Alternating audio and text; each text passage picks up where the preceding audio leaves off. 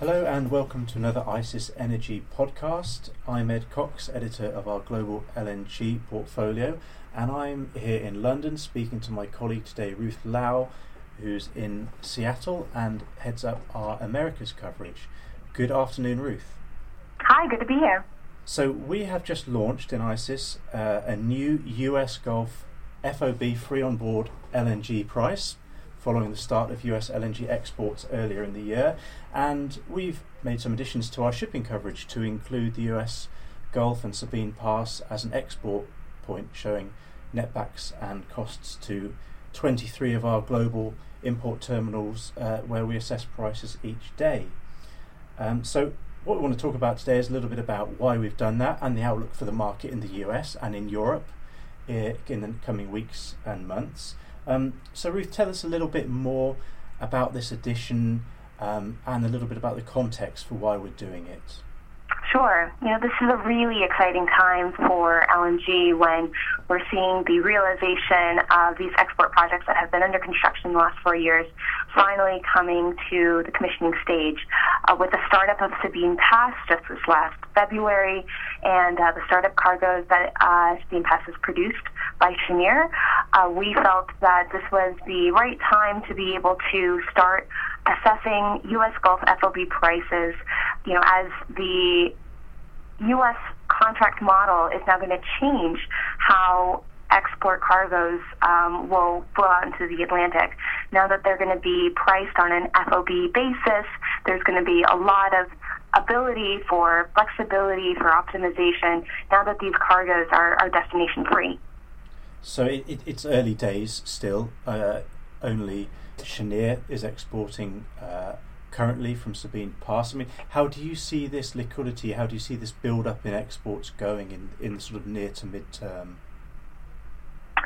And that's a really good point. This is new territory for the short-term LNG market. Now we are getting into the handover phase with the first train being taken on by BG Group, which is now, of course, Royal Dutch Shell. And it's thought that with a portfolio company taking the volumes from Train 1, there might not be a lot of spot liquidity. However, we're going to be right on the heels of the commissioning of Train 2. Those cargoes will be marketed by Cheniere Marketing, probably another 6 to 8 cargoes around August, before the end of the year. And then we'll, of course, still have the startup of Trains 3 and 4 from Sabine Pass. And not in the, too distant future, we also have the commissioning process for Freeport LNG and Cameron, which is looking like end of 2017, early 2018, and again, staggered ramp-ups from each of these projects. Sure. So actually, we're talking 60 plus million tonnes coming out from 2020 and potentially into quite a low price market, given the global oversupply that we see in LNG and some big questions over demand in East Asia and also into Europe. There's a lot of interest also in the netbacks that we're publishing. We're currently showing the kind of price that exporters can achieve from the US into the key import terminals, and currently if you look at our model, that's showing Argentina, Brazil as offering the best netbacks, where in fact cargoes have already gone into, and a little bit less going into Europe. But Europe will certainly play a big part in terms of the volumes that go in there from the US in the future, and that's where we're really focusing at the moment in terms of the growth and the advent of new European buyers to the market. So recently we've seen Poland, we've seen Lithuania, we've seen Italy all come out with buy tenders for LNG, in part tapping into the lower price global LNG environment, and I'm sure with one eye on the US as well as an opportunistic supplier with these destination free cargoes.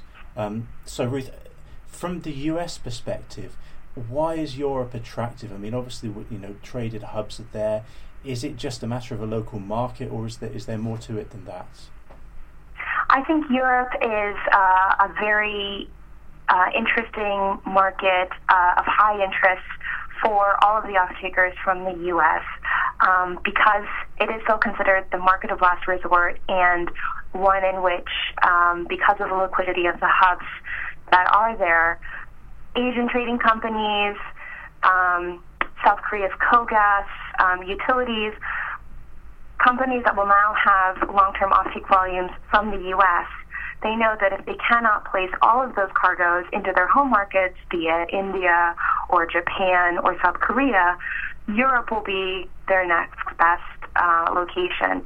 And so we are getting a lot of interest in terms of, how will that spread look between the U.S. Gulf and BP and TTF.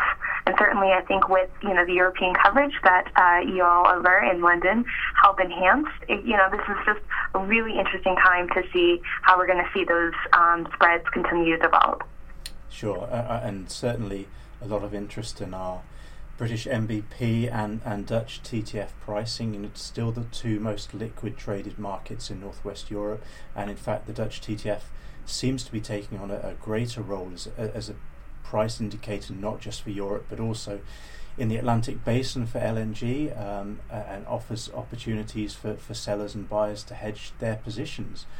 So really these two things are going in tandem, aren't they? The advent of US exports and this growth in interest in Europe, not just as a market of last resort but as a liquid trading market, one which can absorb importing cargoes and supply reload cargoes to the Middle East, still to Asia, still to South America. So it plays a real role for suppliers, buyers and traders alike.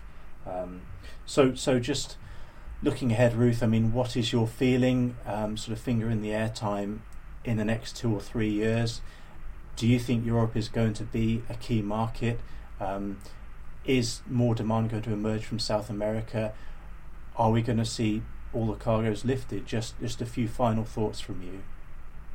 Sure. Well, of course, if I had a crystal ball, I would be in a different profession. But, I think the certainty is there in terms of how much LNG is coming out of the U.S. There's 5 liquefaction projects that are currently under construction and have been sanctioned. So there's definitely the certainty in terms of the ramp up by 2017. At least 3 more LNG trains, 5 more trains coming online 2018, and another 4 from Corpus Christi as well. With new demand, I think that is a very good question, and there is a bit more of a wait-and-see approach. Given the downturn in the global economy, we've seen some of that contraction on a macro level in places like South America, of course in China, and so finding those new markets, I think, is a really big question for the LNG sellers. How much will we be able to go to new buyers, and how quickly will they be able to come online? I think the silver lining is always going to be floating storage regasification units, FSRUs, and how that model is able to bring a new importer online more quickly. But it's still we might have to wait and see in terms of exactly how much and when. Sure. Lots of big questions to consider. Ruth, thank you very much for all of that. For more on our US LNG price and all our other LNG coverage, visit our website at icis.com.